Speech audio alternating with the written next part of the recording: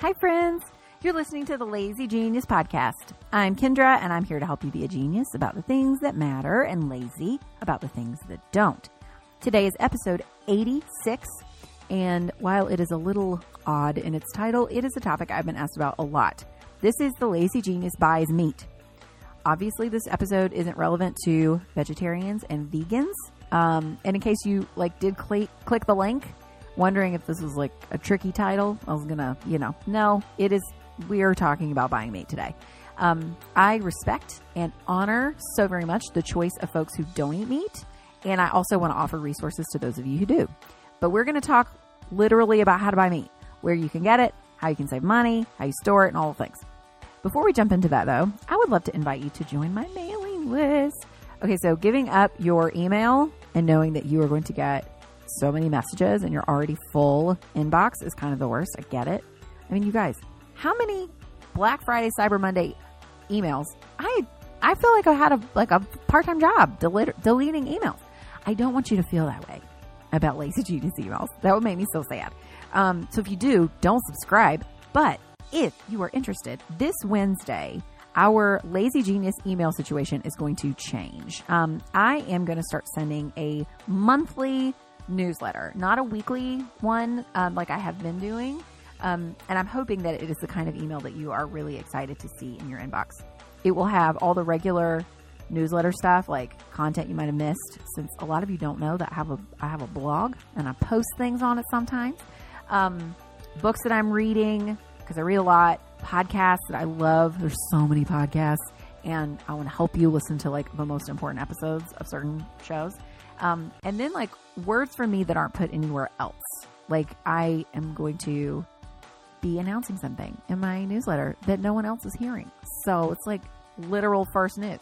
I used to write one of these monthly emails a long time ago in the early days of LGC, but we've gotten away from it and I miss it. So if you are already on the email list, you probably already know that we're shaking things up in this tiny, tiny way. And if you're not on my email list, I would love for you to go to thelazygeniuscollective.com/join or click the link in your podcast app.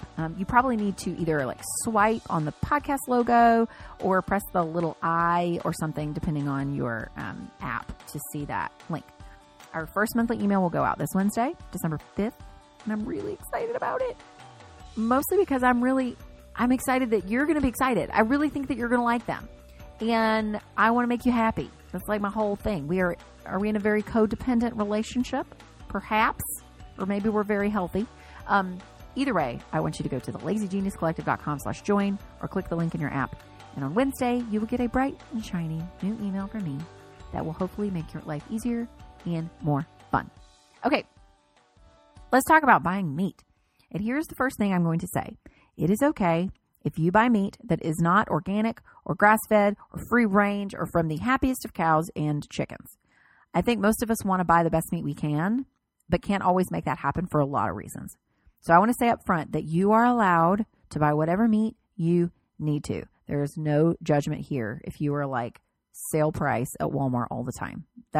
That's not the bottom of the rung. There's no rung. Everybody gets to decide. It's all right. I think we all really believe in taking care of our planet and everything in it, but most of us can't do it all at once. We can't buy organic produce and consciously raised meat and never buy fast fashion clothes at Target ever again and only drive electric cars and never use plastic bags and all the things. If you're a regular person with a regular income, that's just not really in the cards. It all matters. Whatever you choose, it all matters and it's all helpful. But just know that it is okay if you can't always choose this. Or you just choose to not buy meat from consciously raised animals just because that's your choice. It's a personal decision. And I leave everyone to make theirs with no judgment from me. Okay. Now, it is hard to talk about buying meat without talking about your freezer situation. I have 2 fridges and freezers because I do. We buy a lot in bulk on sale because there's space for it. And I make a lot of freezer meals for a family of 5. So a second freezer is super helpful to us. Ours was a hand-me-down freezer. Can you get hand-me-down freezers? From my parents. But when it dies, we are buying another one without question. It is so worth the investment in the long run to be able to buy things, especially meat, on sale. But that is not a possibility for everyone. So today we are going to talk about 4 different topics when it comes to buying meat, freezer or not: cost, consciousness, convenience, and storage. I really couldn't think of a word for storage that started with a C. So there you go. It just worked out that way. Oh, wait. Containment? Can we stretch to make containment work?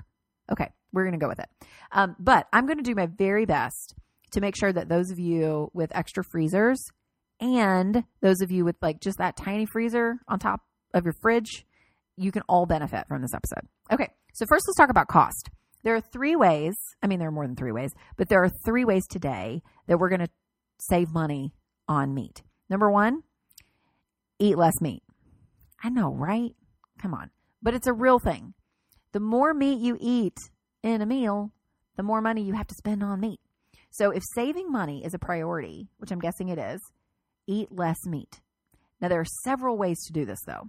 There is the obvious one of like meals that have no meat. Meatless Mondays might be a thing for you. Just even considering 1 or 2 meals a week where there's no meat, it will save you tons. All right, let's do some real simple math real fast because math is hard and I don't like it. But even the cheapest cuts of meat are going to be, what, $3 a pound? Some of them are cheaper, but that's real cheap. So let's say on average, your family cuts out like just 1 pound of meat a week at $3 a pound. That is over $200 a year in savings, which might not seem like much, or it might seem like a lot, but stuff adds up, and making tiny cuts here and there can really help a tight budget. I mean, that's only 1 pound of like a cheap price on meat, and it's still $200 a year. Like that's $20 a month, close to. I think the math is right. I'm doing the math right? It's fine. All right. So one way to eat less meat is to have meals without meat. Now, from our brainless crowd pleasers, which if you're new here, I talk about brainless crowd pleasers a lot when it comes to meal planning. And I lay out the whole meal planning system, including brainless crowd pleasers, pretty specifically in the meal planning episode, which will be in the show notes. But a couple of our meatless, brainless crowd pleasers, like I went through my list. Here's what we have that are meatless. Grilled cheese and tomato soup, pasta that has no meat in it, just like noodles and sauce. The cheese tortellini from Costco is a favorite way to like bulk up a pasta dish without having meat. We love that stuff. And then yakisoba noodles, which is a kind of Japanese noodle. And we just add vegetables to it or eat them just as noodles if I'm being lazy. That is all from my list because we eat less meat in other ways rather than like having a lot of specifically vegetarian meals, but we do have them. I had 3 on my brainless crowd pleaser list. And I have like 30, I think about 30 brainless crowd pleaser meals at this point. So that's not a very high percentage, but like, it's cool. So another way though, that you can eat less meat is to use recipes that use meat, but that stretch it. So it's not like a big steak or a whole piece of chicken per person alongside a plate of vegetables. This is my personal preferred way of eating less meat. It's just eating less meat in the meal. We do a lot of 1 bowl meals, like 1 pot, 1 bowl meals, which you can find a few on my site. I'll throw some in the show notes. But we will cut up like 1 steak and make steak stir fry. Like literally that is what we're having tonight. As I have a steak sitting in front of me in a bowl of water, like thawing while I record this. And then I'm going to cut it up and put a marinade on it and stick it in the fridge for when we have steak stir fry later. 1 steak for all 5 of us. Now, granted, everyone's like very excited about the bites of steak that they do get, but like they'll live a lot of rice. It's fine. Okay. So, I have made like 2 dinners worth of say, chicken tikka masala from 1 pack of boneless, skinless chicken thighs. So it's possible to choose meals where you have meat, but the meat is not the main attraction of dinner. A third way to eat less meat, especially if meat is the main attraction, is just to have smaller portions. Again, it all adds up. So that's a fairly simple way to eat less. Like cut pieces of chicken in half before you cook them. You can cook a big steak and serve it as steak, but like slice it after you grill it and serve up the slices. So it's still a big part of the plate, but it's not as big as like your actual plate. And then the last way to eat less meat is to choose when you want meat to be the star.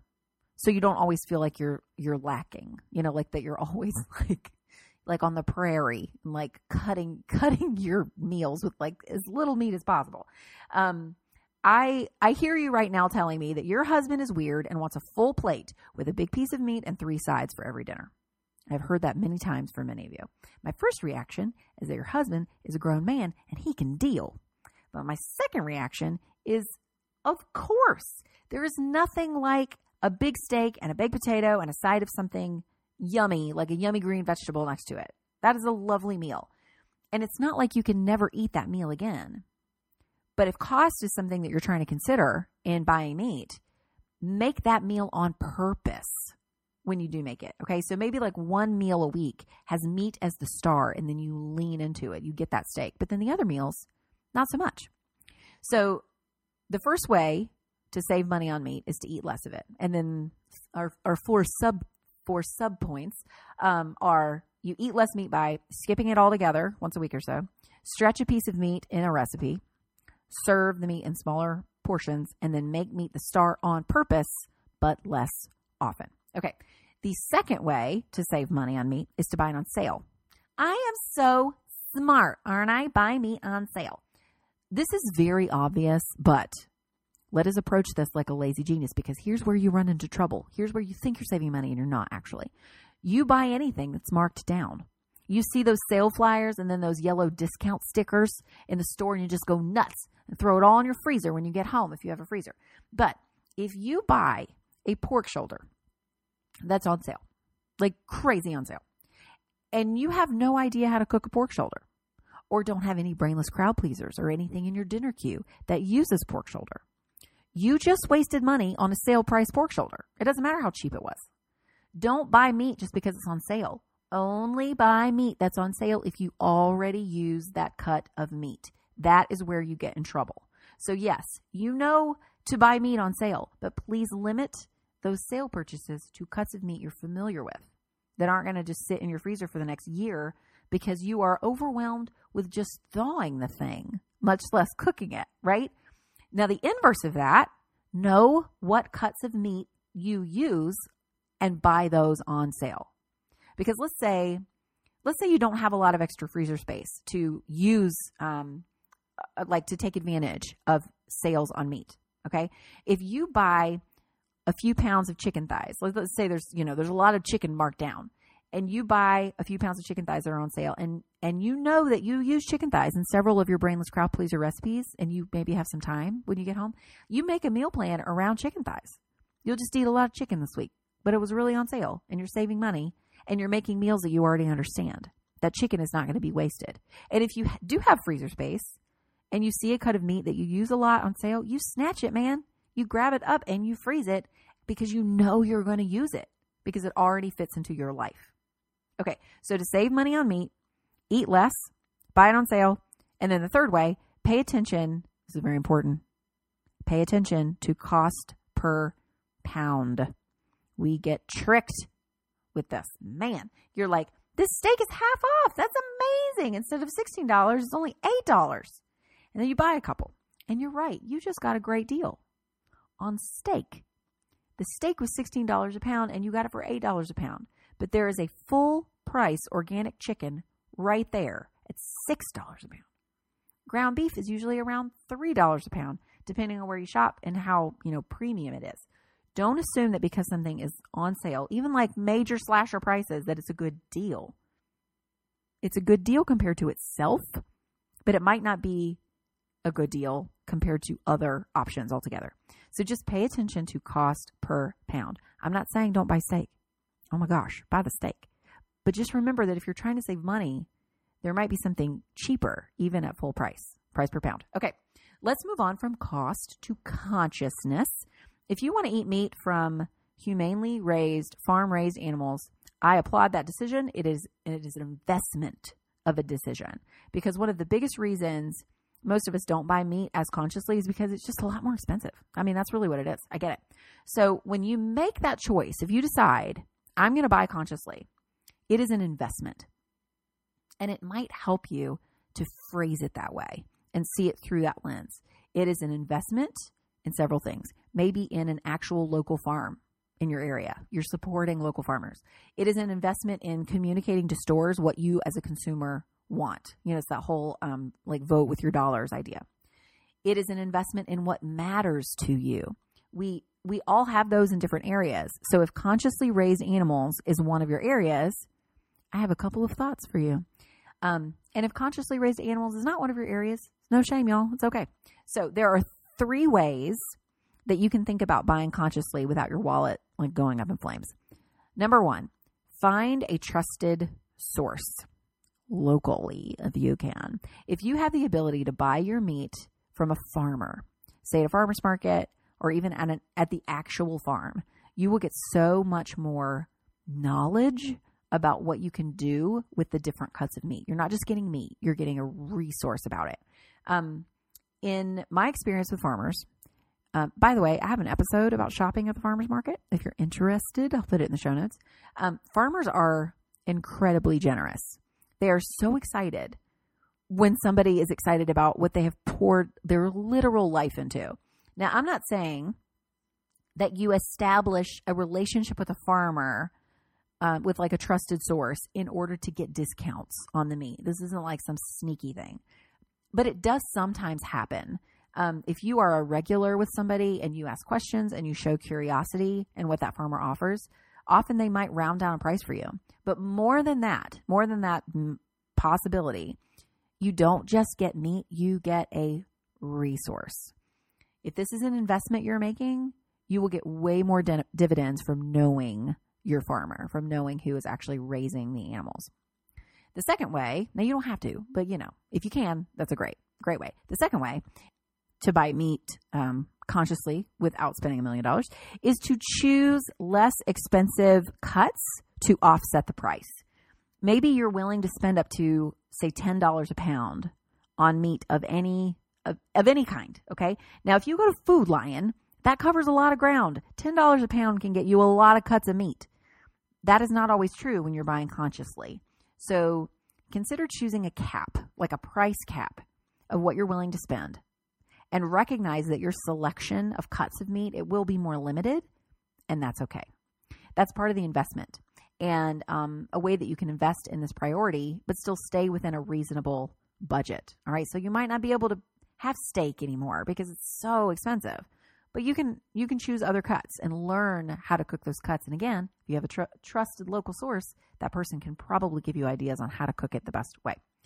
And then the third way to eat consciously without spending $1 million is to, it's the first way of the last category, which is just to eat less. You'll spend less if you choose to eat less. So if you are buying consciously, find a trusted source, choose less expensive cuts, and eat less. And I mentioned several ways that you can do that in the earlier section. Okay. The third category is convenience. We've done cost, consciousness, and now convenience.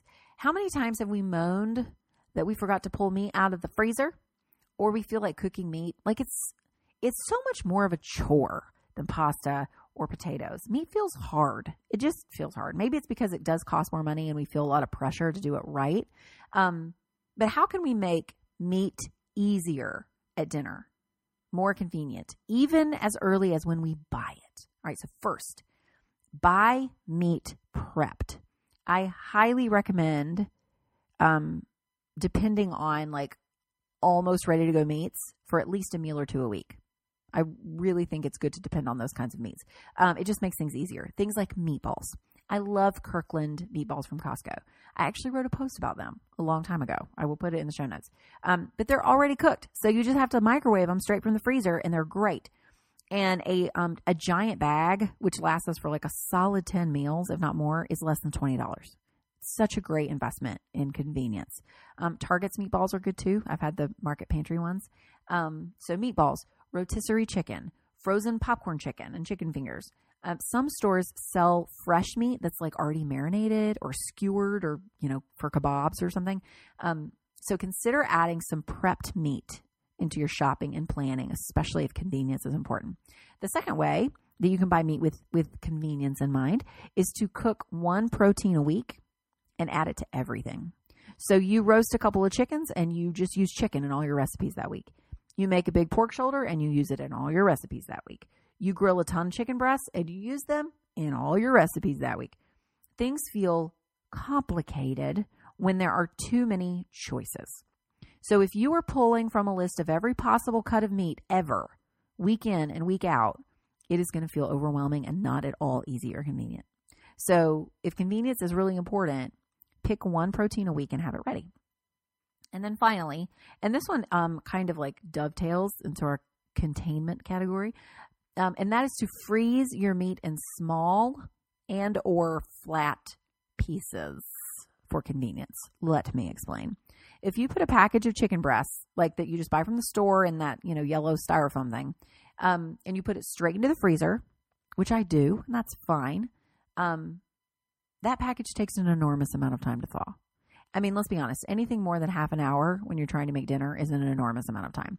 But if you take those chicken breasts when you get home and you cut them into bite-sized pieces, and then you put those pieces in a gallon freezer bag with a marinade of some sort, and then you freeze it flat, it will thaw in literally minutes in a sink of water or even under running water.